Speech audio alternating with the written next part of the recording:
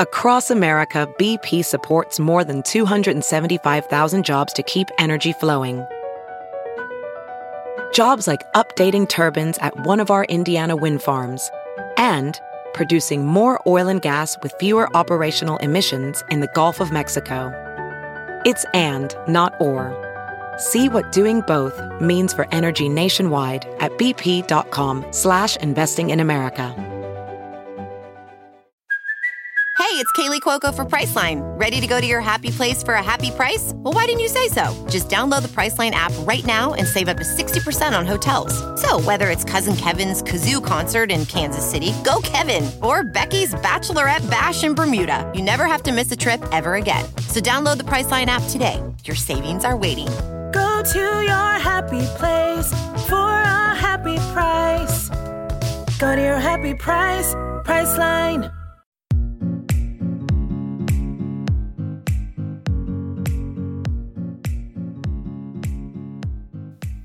Hey guys, and welcome back to the Dream Bigger podcast. I'm your host, Sif, and I'm the founder of Icy and Glitter, which is a blog, Instagram page, and YouTube channel. So, did you guys do anything for Halloween? I had these grand plans of dressing up this year, but I ended up being what I am basically every other day of the year. Basic bitch having soup on the couch while watching Netflix. It was pretty scary. I mean, I hadn't washed my hair for like a week.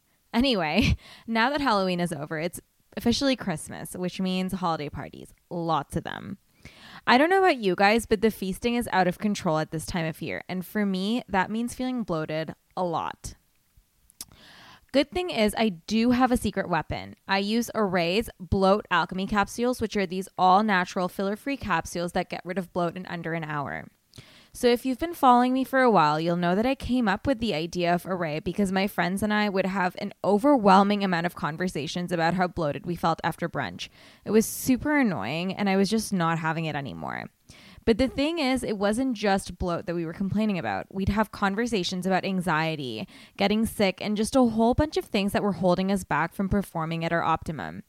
So I thought, why not create an all-natural brand that actually solves these problems while being super cute? Not one of those ugly supplements that you just shove to the back of your pantry and forget to take altogether. So Array has really cute packaging, but is also super effective. You can thank our superstar formulator, Dr. Natalie Mulligan, for that. She's been on the show too, episode 16. It's a really good one. Anyway, let's talk about today's guest, Rachelle Saevil. She's a branding expert and owns a studio called Saevil Row. She's worked on launching some pretty cool brands and has relaunched others as well. A lot of you guys are entrepreneurs in the making or are just starting a side hustle, which is why I love chatting with entrepreneurs. They always have such great pieces of advice. Rachelle's story in particular is very cool because she actually left her life in Toronto at 28 years of age and moved to Paris. She ended up launching her business in her late 20s, which is, I think, a ray of hope to everyone who says it's quote-unquote too late. It's an episode that'll surely inspire you and has lots of nuggets of wisdom which you can take away and apply to your own business. So with that, let's welcome Rachelle to the Dream Bigger podcast. Okay, so first things first, tell me about your background. Where'd you go to school? What was your first job? Everything pre-Saevil Row. Ooh, this is a juicy one, and I feel like I'm being taken back, especially because we're sitting here in Toronto. Yeah. I went to school at Humber and the South Campus. There's 2 campuses for Humber. I took advertising and graphic design. So for me, I was always doing sort of what I'm doing now.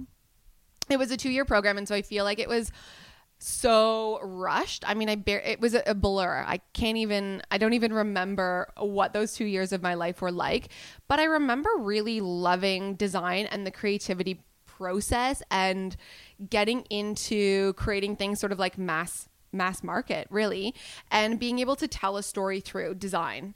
And so from there, I mean, I think we were supposed to have an internship through our last year. And a lot of people did just very conventional things. And I ended up getting into magazines. Mm-hmm. So at Chatelaine, the women's magazine, was my very first internship. And from there, it literally was, I was like an editorial junkie. I just worked at 4 or 5 different magazines across Toronto. And I feel like that's really where I came into my specialty of layout design and really following suit into sort of more the fashion style kind of side of things. So I feel like, you know, looking back on that now, I can almost equate what I was doing then into how I've formed a lot of my design practices now. I also feel like layout design, in particular for magazines, are the fundamentals for any sort of good design. Typography is so important, and knowing how much of an impact that has in magazines and editorial really makes a difference in like the whole design process. So like I said, those few years of school were a complete blur. Had to then get an internship, and I started working right away. So I think I graduated at 19. I think I was 19 when I graduated. It was only a 2-year program. And then I went straight into the working world. So unlike a lot of people who go to university or maybe take a gap year, I didn't have that. And I feel like, and we'll get to this in a second, that wanderlust spirit had always been there with me. But because I didn't tap into that early on, it sort of just stayed and came out later in my 20s. So what a story. Yeah. Also, I feel like I can totally tell that you worked at a magazine, just even looking at your like Instagram, like everything. It's just like, I don't know, it looks almost like a fashion magazine, you know? Yeah, I've always taken an editorial approach to everything I do. And it's something I think I even resonate with stylistically. So it's where I'd pull most of my inspiration from. And I'm glad that comes through and that resonates, because it's definitely something I'm conscious of whenever I'm putting out content or things for clients, and just making it look high end, making it look glossy. Yeah, you know? Super glossy and like super editorial. So speaking of wanderlust, one of the like really cool things about you was the fact that you moved to Paris. And so many people like have this sort of dream, but they never really take the plunge. So could you get into this time of your life? Like, what made you decide to move to Paris? Like, that's, I mean, there's one thing like, let me backpack across Europe, or like just check it out. The other is like, I'm just gonna move. Like, what? I think I asked myself the same question, and I remember making the decision. It literally was this like, I'm just going to move to Paris. And so I think that just feels very surreal in itself. Like I mentioned, I didn't take a year off to travel. While I still traveled here and there, I never really had that time for myself. And so I jumped right into work and, you know, had serious relationships, and I lived on my own and things like that, which was a great learning experience. But I was 28 at the time, and I just was in this place that wasn't serving me. I was in a relationship that I no longer felt connected to. I was in a job I hated, and I felt like I was just a monkey behind a desk, you know, doing something other people wanted me to do. And I was just at, basically, like I said, at this place where I just felt like I really needed an up level, and no one else was going to do that for me. I had to do it for myself. So I guess I could have done a quick move like New York or something a little bit closer. New York was a contender, actually, but for me, I thought, you know, it wasn't far enough. It wasn't a big enough challenge. I spoke French my whole life. So I think for me, naturally, that was a little bit easier booking a one-way ticket to move to Paris. But I think that was such a strong foundation. It's always been inside. I actually went to Paris for the first time when I was 16. So my 16th birthday, I'm looking at a photo of the Eiffel Tower right now. I was at the top of the Eiffel Tower, and for me, it was just magical. I loved everything about that whole trip. I went back again when I was maybe 25, and then I bought a one-way ticket when I was 28. And really, for me, again, I wouldn't recommend it to everyone, but for me, it just sort of worked. It just felt so right. And I remember that first morning after I arrived and lugged 3 hockey bags. I don't even know why I didn't pack a suitcase. I packed hockey bags because I was like, oh, I can definitely fit so many things. I think you could also appreciate this. Guess how many pairs of shoes I brought with me? Wait, tell me. 21. 21? I don't even know. Was it just like the hockey bags were just shoes? One of them actually was. And it ranged from like stilettos to wedges to, you know, running shoes. But, you know, Paris is also not a culture where you go and wear like 5-inch heels. Yeah. You don't do that. Yeah. So I don't even know what I was thinking, but that's a fun fact. So, you know, I lugged my 3 hockey bags. And the next morning I woke up and I was like, this feels so right. I just felt so connected with that decision. And honestly, it wasn't a decision I thought about too long. I got the visa, I decided I was going to move, and I just did it. I feel if you sit on something a little bit too long, you'll convince yourself so many reasons not to do it, you know? Yeah. And I know this is an obvious question, like you're going to ask if I had any plan. And honestly, I didn't. I bought that one-way ticket in November. I think I got the visa shortly after that, and I moved in January. And so while the decision I think I made in maybe like September, October was when I think I decided, I just put the wheels in motion of just getting the visa, just getting the logistics side figured out. And then I ended up getting an Airbnb for 6 weeks. So I figured I didn't even know where I wanted to live. I wasn't going to go down the hall, like the whole of looking for an apartment and all that stuff. I found an Airbnb that would get me started, and I just literally showed up. And I just got there, and I didn't have a job. I didn't know anyone. Through like putting it out there that I was moving, I had a few people say, oh, you need to meet so-and-so. And I had a couple little like mutual friend connections that I got connected with. But other than that, it was honestly me showing up on my own, like, bonjour, I'm here. Where are the croissants? Oh my God. Yeah. Where did you get your first job there? Like, how did that, like after you get there, how'd it go? That one's interesting because I was on a working holiday visa. So I had the ability to work anywhere. And it was maybe like four months that I just honestly wasn't even doing anything. I was doing a little bit of freelance design here and there. And as a side note too, I was doing a little bit of freelance design before I moved to Paris. So were your clients in Toronto or? Yeah. Okay. Yeah. In Toronto, only Toronto. And so at that time it was honestly, it's very, very minimal design work that I was doing. I met a girl through Instagram. And I met a lot of people through Instagram. It was a really great tool at the time because, again, this was 5 years ago, before Instagram really boomed. And I just reached out to people that I saw were going to the same cafes as me and things like that. So I feel I was really lucky in that instance because now I don't know, people probably still do connect with others on Instagram, but it's less and less likely nowadays than it was 5 years ago. So as a networking tool, I think I really capitalized on that. So one girl I met, and she worked in HR for a chain of restaurants and cafes. And so she ended up getting me a job at one of the restaurants. So I was basically just working a restaurant job and working at this cafe while I was just sort of figuring it out. And to be honest, I think it was like a couple months that I just started really wanting to create something for myself that I would still get to be creative. I still love design. I just had no idea how that would fit in. And I think I was thinking too long term. Like I need to find a job so I can get a visa and stay here. Whereas I didn't even really consider the opportunity of just running with freelance stuff.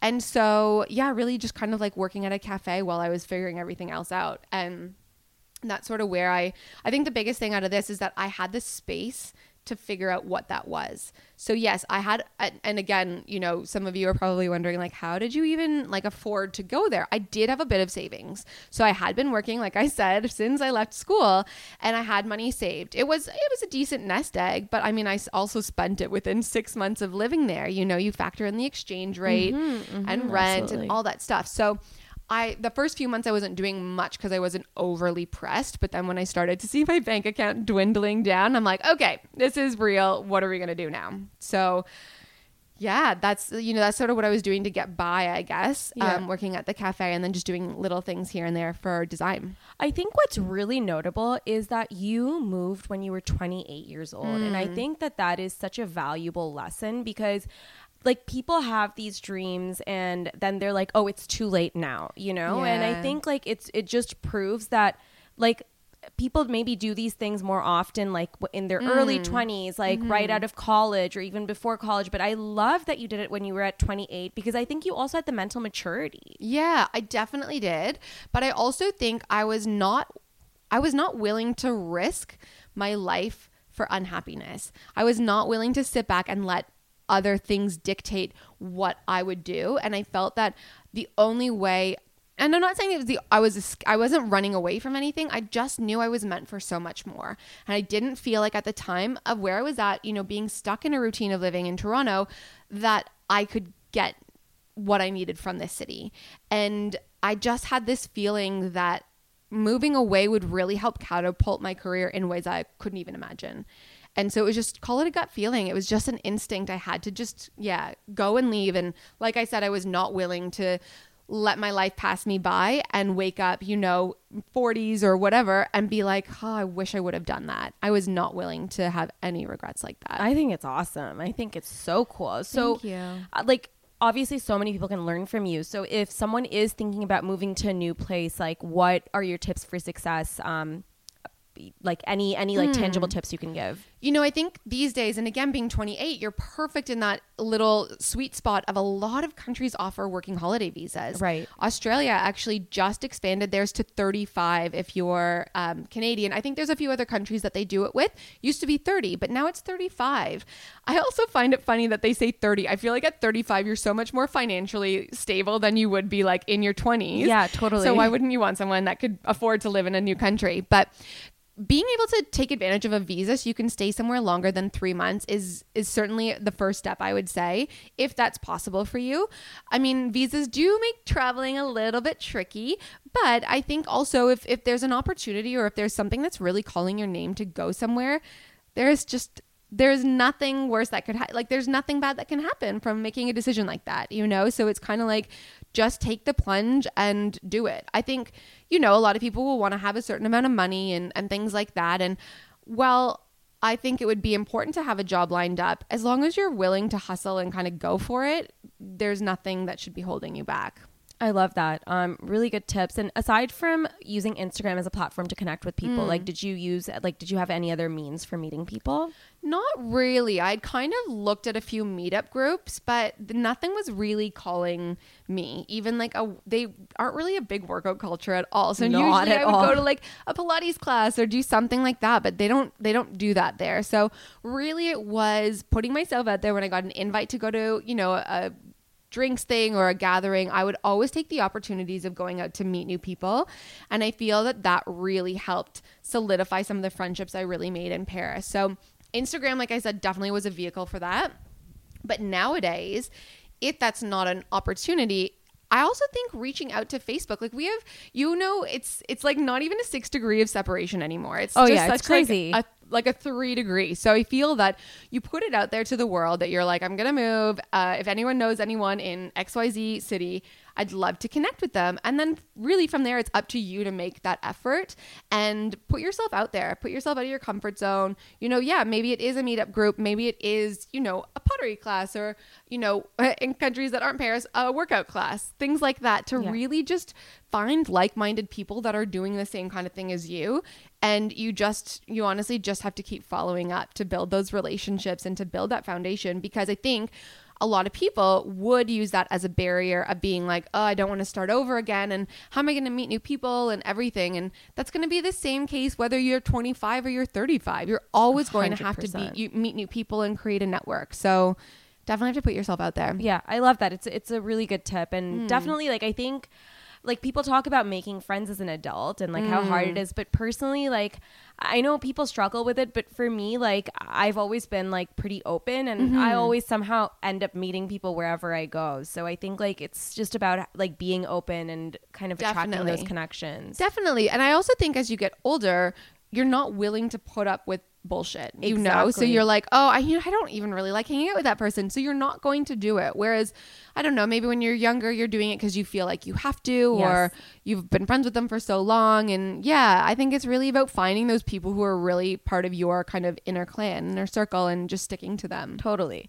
Okay, so tell me about how you started Saevil Row. So you had all this freelancing stuff going. How did it kind of take form? Yeah, so I was freelancing, and I think from there, when I realized that I had the opportunity to go wild with this, because nothing was holding me back, I didn't have a job that I couldn't focus on Saevil Row. So I did a photo shoot. I got some lifestyle photos done. I shot at the time I had done a lot of random wedding stationery and things like that.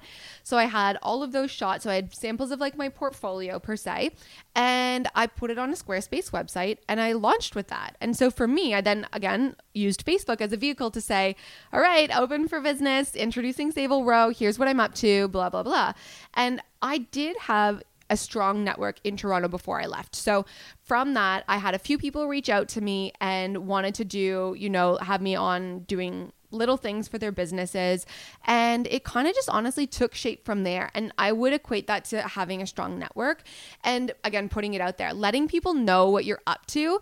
Doesn't matter if you've changed jobs and you're now a real estate agent. Like, you need to share what you're up to with the people who are in your life, because you never know who's going to be there to help you. And so having done that and just kind of whipped up this website and put it out there, the clients slowly started trickling in. But again, a few of them were either friends that were starting businesses or people that I knew from before that were having me on do design work. And I think in a service-based business, even a product-based business, if you're just starting out, and you might know this as well, like, you might have to give free things away, you know, to get the word out and to get people talking about you and things like that. There's nothing wrong with that. So even if you are even charging less than you usually would, just so that people are, you know, you're getting more pieces for your portfolio and people are using you and they're spreading the word. I think there's a lot of importance in that. And I had a conversation with a good friend the other day, and we were just talking about the power of generosity. I mean, you're not giving things away for free. I mean, yeah, you're kind of expecting something back from it, but it's also being generous with your time and your products and the business that you're trying to create, you know? And I think a lot of people gravitate towards that. Also, I was very intentional with who I reached out to and who I did business with. They were people I would want to do business with, and I really felt a connection. So the work that I did, I was proud of it, and I would put it in my portfolio. At the beginning, you might need to start off and do things that you wouldn't necessarily, showcase and just to get the money, if that's what you're trying to do to build the sort of business at first. But it's really important to stick to that purpose and to stick to that initial sort of reason why. Yeah, I love that. So like you got your first few clients just through like word of mouth, obviously, like, tapping into that network, which is again, like why it's important to have like a good network. Yeah. But from there, was it just like more word of mouth, or did you do like anything else? It was honestly all word of mouth, and it was just relationship building. I think for me, one of the strongest things that I've been able to do is maintain those connections and check in with them. I think Instagram makes it really easy now to keep in touch with people. Totally. So I'm invested in my clients. I'm invested in the success of their businesses. That is what I'm really genuinely interested in. So I would follow up with them if I saw they won an award or, launched another product. So I think there's a lot of power in building those relationships to maintain that consistency.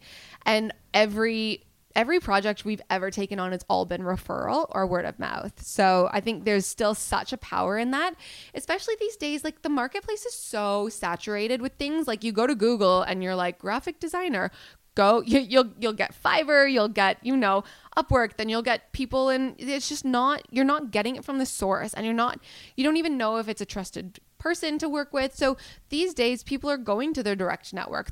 They're reaching out on Facebook or on Instagram and being like, hey, do I know anyone who does this, or anyone have any recommendations for me? So just never, the power of word of mouth is just so, so strong, and never doubt that. It is. And also I feel like, if we think about the word like influencer, quote unquote, right? It's not just some random person you see on the internet. Like, if I'm looking to get something done, I'll ask like my best friend or like a friend of a friend. And that's how I'm being influenced to figure out like who I want to hire, like what I want to buy, you know? So I think it's really interesting as well. So. Yeah. I mean, I think even our parents were influencers. Think of it God. like my mom is the biggest influencer. Yeah, totally. I think we all are in some way. And I think we also don't give ourselves enough credit for that. It's like, even if we influence the decision of one person, I mean, the amount of times I'm wearing jeans right now and one of my friends were like, oh, where did you get them? And she went and bought them the next day. Totally. So, it's such a small little source, but there's just so much in maintaining those relationships. Absolutely. And obviously, like, doing the work and being credible for it, I think really pays tribute to that as well. Yeah, definitely, like, great points. And yeah, super important to like work hard, but at the same time, like, go above and beyond for like the projects that you take on, I feel. Definitely. Because it shows. Yeah. It shows. Absolutely. Yeah. Absolutely. So what I admire about you so much is that you've gone about designing a life that works for you. And like, you've been intentional. And I think like yeah, it's just one of those things. Like I see the sort of brand you've created, sort of life you've created. And I think like it's something that you have intentionally created, just didn't fall into your lap, you know? So what are some tips you have for people who are like looking to do the same, who don't want to necessarily settle and like be miserable going to the office every day, or like if they are in a position where they're not their happiest? I think the important thing to remember is if you are in a full-time job and you're not really loving the direction, have a reflection time with yourself and figure out what it is that you really love doing and that really lights a fire within you.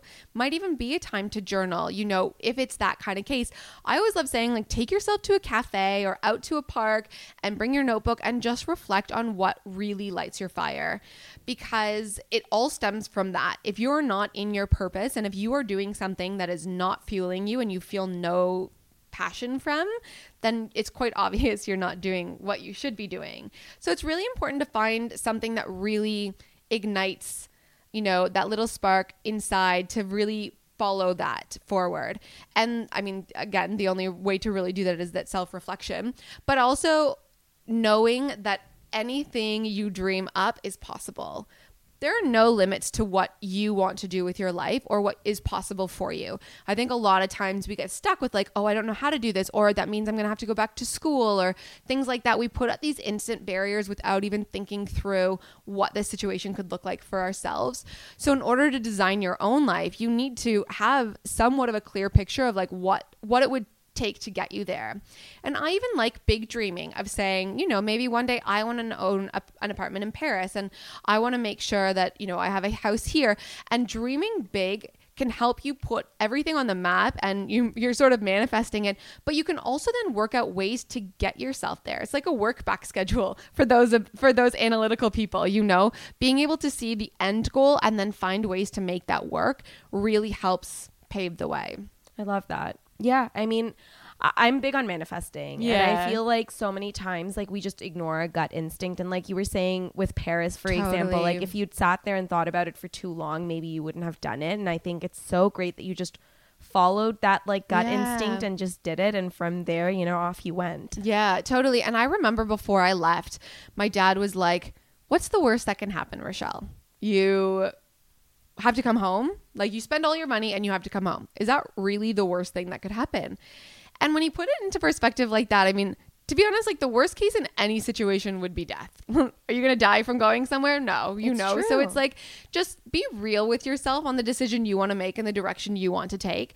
And if you are in a 9-to-5 job and there's something you could do on the side to try and build that up while you are still being employed and making money, and, you know, you'll never be ready to take the plunge, but at least if you can get yourself semi-established into this next phase, then that kind of gives you the foundations.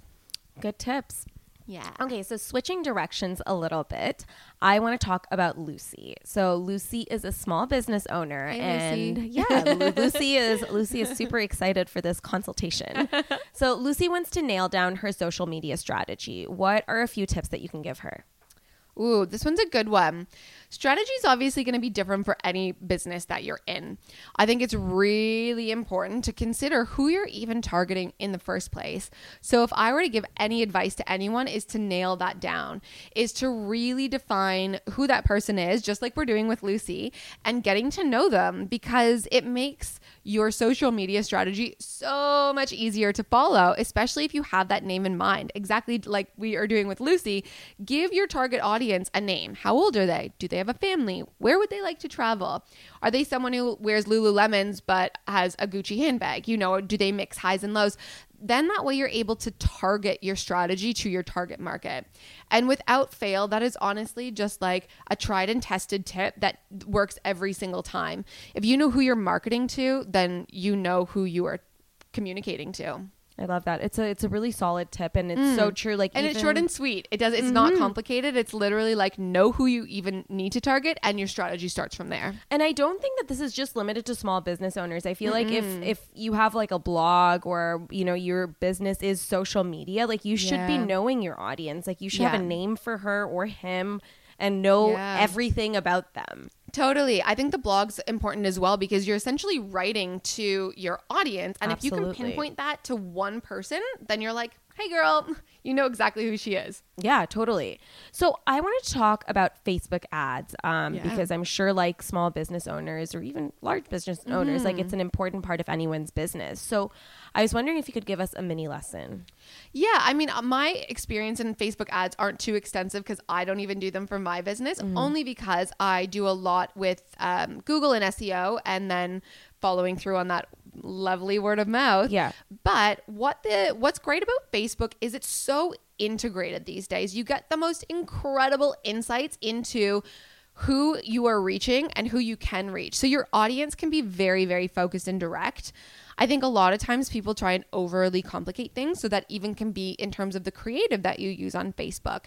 Comes down to the target market. Who are we actually trying to reach? And then from there, you can start to put something together that actually targets and hits the right people. The best thing about it is tailored. So you would have it only appear on the people who would be likely to engage with your product or service. I think that's a really underutilized tool. Facebook ads aren't for everyone. And I see so many people like, I was watching a video and someone was making like $100,000 a month on Facebook ads, well, selling products through Facebook ads, and they were selling like a plastic sewing machine, like a travel sewing machine. I'm not kidding. So, my jaw is on the ground. Yeah, I know. And so it's, it's different because they were putting maybe like $100 into Facebook ads. I know companies putting like $100,000 into Facebook ads a month because it's turning them over such a return. So it's not for everyone. So I don't want you to get this idea that you're going to go and make so much money from it.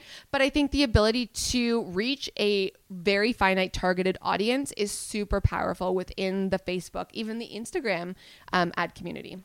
Honestly, it's just at the end of the day about pinpointing who your audience is. That's what it comes down to time and time again. And sometimes that is is so overlooked, because if you don't have that, you're just shooting things into the air, like, and hoping something sticks, It's true. It's so true. So Lucy, getting back to her, also wants to refine her brand messaging. Could you give her a couple of pieces of advice? Ooh, okay. Be concise. I think that's the thing, is even our website, we're in the process of redoing it at the moment, and we had this long like run on Saevil Row is this, that, and the other thing. No one cares what you are. They want to know how you're going to help them. So if you can be more concise, like if an event planning company, for example, we don't want to know that you are the top rated event planning agency in the city, because that means nothing. We want to know how you've been able to transform ideas into unforgettable events that leave your brand being the talk of the town. That is an emotional connection that you've then just made with your ideal audience, and it says so much more than just literally telling them what you do. So I think being intentional about the messaging that you're saying and what you're saying about your brand, because it's more about why you do what you do than what you even do. I love that. That's actually, it's so important. It is yeah. so important to talk about what you can provide to your audience as opposed to like who you are and like your accolades. Like, and people care a lot less. Exactly. And I think this can apply to even Instagram captions. We tend to just overdo it. We write all these things, and whether people are still hanging on at the last sentence, you have like a 10 paragraph Instagram caption or not, or blog post, we want the information and we want it delivered to us in a way that's easy to digest and doesn't leave us having to do all the work. And so if you're looking to refresh your brand and kind of have a different brand messaging, it's just keeping it so sweet and simple. I love that. Yep. It's honestly like the best piece of advice, I would say. Yeah, definitely. So how do you go about building a strong team? Oh, this is a good one. And honestly, my answer now might be so different in 8 to 10 months. So I'm slowly building my team now. I'm about 99% positive I do not want a big team. The reason being, it's freaking hard. I don't even like managing people is very difficult. It is not my strong suit at all. So it's taken a massive toll on me to just be a good leader. I've always been a natural leader. I will say that through and through. I've always been the person who likes to set great examples, but would organize things. And, I'm very inclusive in that way as well. So naturally, I'm a leader, but leading a team in your own business when so much is riding on it is a completely different thing. I've recently been building my team this year, and my mentor once told me, hire slow, fire fast. And that piece of advice stuck with me. The So process, smart. right? The process takes so long to find someone who ultimately is a good fit for your brand.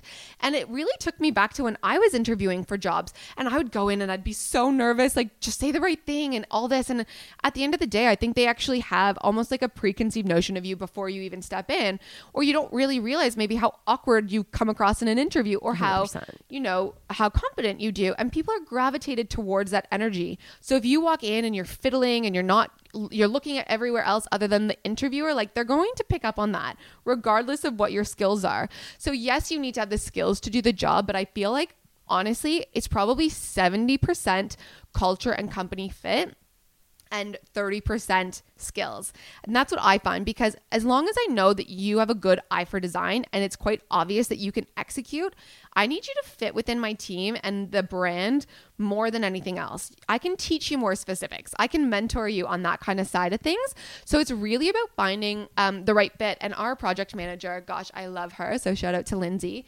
She is just such a, when I first met her too, she just came in and she was radiant and she was just so friendly and she knew what she was talking about, and she just came across like just the perfect fit, like I said. And so honestly, it was more about who she was than what she could do. And I knew what she could do for us in that end, but she was so much more of a culture fit than anything else. And I just felt so right about that decision. And it's like, I've not looked back. And so I feel that culture is just number one when you're building a team, because they need to, at the end of the day, and I'll just add this one more piece of advice. My partner said to me, make sure this is someone you'd want to go for a drink with at the end of the day. So now whenever I'm interviewing, I'm like, would I go for a wine with you after work? You know, because that's a guiding post there. It's like, can you spend an hour with someone outside of the office and talk about things that aren't work? Well, also you're spending all of this time with someone. All of it. Yeah. You better get along with them. Yeah, you know? exactly. And it's what you're saying, it actually hits the nail on the head, because the thing is that, like, as long as you have basic technical skills, like you can pick up other skills. Like it's just like and you have want the to. eye for it. Exactly. Yeah, that's how you grow. But culture fit is so important. Like I think it just makes or breaks like the company in and of itself. 100%. 100%. And like even like having worked like as an employee, like you feel that when it's like a strong like work culture and like people are all aligned, like, you know, they're all fired up together, as opposed to like toxic work culture. You know what I mean? Oh yeah. And that's often what happens if you have, especially in bigger companies,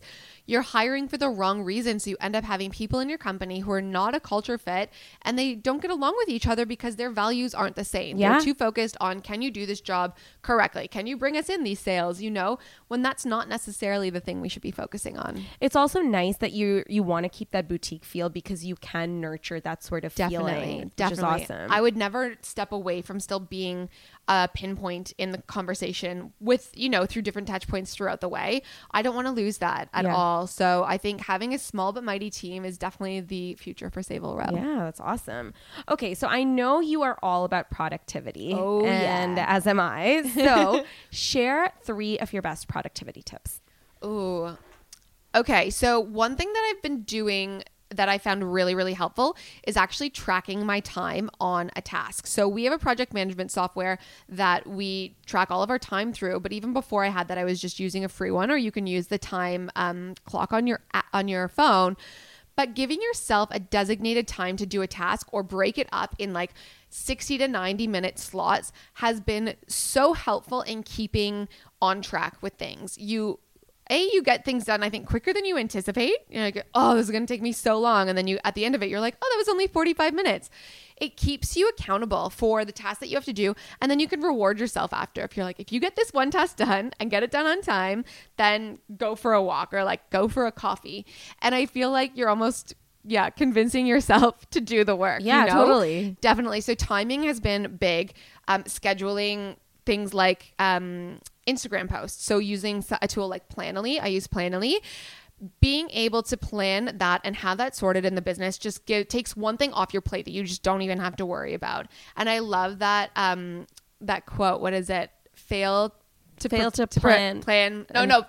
What is that? Fail to plan, plan to fail. Is that Yes, the one? yes. Yeah, exactly. Because if you don't have a plan, you will fail. You can get sidetracked. You're just like, you sit down in front of your desk and you're like, I don't even know what I'm supposed to do right now. So I always like to make sure that the studio schedule is all set. So I always know each day what needs to get done.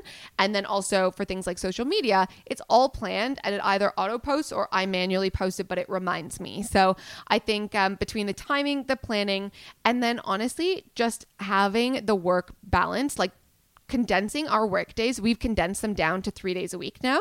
Monday, Friday, we're at home and doing like admin stuff, but Tuesday, Wednesday, Thursday is in office. And honestly, you get so much more done if you break it down into smaller chunks. You do not need to be sitting at your desk from 9 to 5 days a week. I promise you're probably more productive if you actually just focus on those few hours of getting work done. It is so true. So I was at a dinner event with Kendra Scott, like the jewelry designer. Yeah. And she was like, one of the things that I've strongly believed in is, why do people need to stay at the office just to show face? I hate that. It's so stupid. Yeah. Like if you're done your work and if you can do it in X amount of time, like why linger? I know. Where you have like, I don't know, tabs open for like other things. Like Yeah. it's so stupid. I know. And I remember that working in advertising and things like that as well. Like the president used to walk around in the morning and at night just to see which bums were in the seats. And to me, that just, I don't know. I just don't really feel the value in that. And I think especially now being in a position where I run my own business, I want to empower others to lead that same kind of way. That like, I don't care what happens between these hours. As long as the projects get done, they're done incredibly well and our clients are happy. That's, to me, if you do that in one day in 3 hours and you're like, actually I have nothing else to do today, cool, go enjoy the rest of your day. Like I don't need you to sit here just for optics. That means nothing. And it's more motivating that way, and it's also more efficient. Like who on earth can work 16-hour 12-hour days forever? I don't even know. I like mornings are my time to work. Totally. I'm way more creative in the morning, and that's even me. I could start at 7 in the morning, but by like 12, 1 o'clock, I'm done. And that's even if I started at 10, I'd be like, 2 hours today. That's it. I just don't function in the afternoons at all, or afternoon would be a good time for emails or any sort of like admin stuff, but I'm not creative in the afternoon. And I have like a 5 to 6 hour window where I actually can get things done. Otherwise, don't even ask anything of me. I think it's so great that you say that though, because like as a business owner, here you are like thriving, but you've done it on your own terms and conditions, and you've not had to kill yourself working in order to get to where you are, which is amazing. Yeah, I mean, there's definitely moments that I have burnt out, but I was also doing a lot and not recognizing when I actually needed the help. And I think that's also where the team building came in, is because for so long I was doing it on my own and I was burning myself out. Like I don't think there's been a time, I guess early days, that I would have been working like 12, 14-hour days, but it didn't really seem like that long. And it's not that I definitely didn't hate it, again, because I think I was doing it for myself. Yeah. But I think that also goes down to designing your life, designing it with intention. What are those hours that you want to work? What would be a happy balance? Maybe you have a small family, or maybe you have other obligations that you want to get done. It's not all about work all the time. Yes. It's about fitting what you do and obviously being passionate about what you do, but then enjoying other things like going for Pilates, or I recently started doing pottery, which I love. So I'll make time to do that once a week. And that's time that I then can, take for myself, but it's also fueling the creativity that I have in my work. I love that. Such, honestly, like so valuable. And I feel like everyone needs to hear it. Everyone. Okay. So I know you love mornings. So do I. And I am like the nosiest person ever when it comes to morning routines. Yeah. So tell me about yours. Well, I would also just like to say I'm envious of your morning routine and like all your skincare and everything. I'm like, moisturizer, wash my face, moisturizer, let's go. My morning routines, honestly, the last few months have been so different than ever before. We recently got a dog earlier this year, and she has been like totally changing our life upside down, but we do morning walks now with her.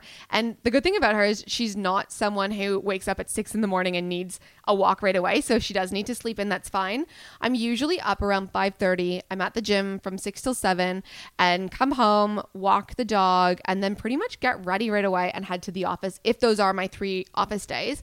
Otherwise, I'm just working from home.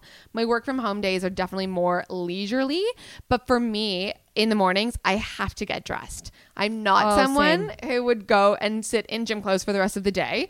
I need to get dressed, like hair, makeup, everything, because I just feel more productive that way. I feel like I'm actually a grown up. I honestly, like, if there's one piece of advice I can give to people who are like more freelancers or like work for themselves, like this is it. I think it just puts you in like a mindset, and it's like, I don't know. It so does. And also just having that routine, you know, and I really want to get better with my routines. I think even my nighttime routines, I want to get more just better with, in terms of like shutting off and not doing any work or not looking at my phone. Try and do like lemon water in the morning, but honestly it's very, very basic. Usually I'm just trying to, I really make health a priority, so I really try and do a workout first thing in the morning, get that going, and then I sort of just dive in. I like that though, because even for me, I feel like if the workout is done, like, first of all, I don't know, my hormones are like in a better place. I'm like more energetic and I'm just ready. Yeah. Also, this is a weird one, but like I have to make my bed in the morning. I don't know, there's some people who just like roll out of bed and then they leave the room. I have to have the whole bed situation made before I leave. It changes your day though. It honestly like does. It changes the trajectory of your day. So like I recently redid my bedroom. I know, I saw those photos and they looked, I'm just so shocked that was your room before. It was bad. So like, obviously, you know, like once I did my bedroom, like I started making the bed and I was like, what the hell? Like, it just changes the way you're approaching the day. You're like, I don't know. It honestly does. I think it puts you in a more productive mindset. Like it's a hack. I don't know. Well, if anything, they actually teach you that in the army, that's the very first thing you do when you get up. And if anything, you've already accomplished one win. So if you think of it that way, it's like making your bed is not a chore. It's like, it's actually a win. You just won.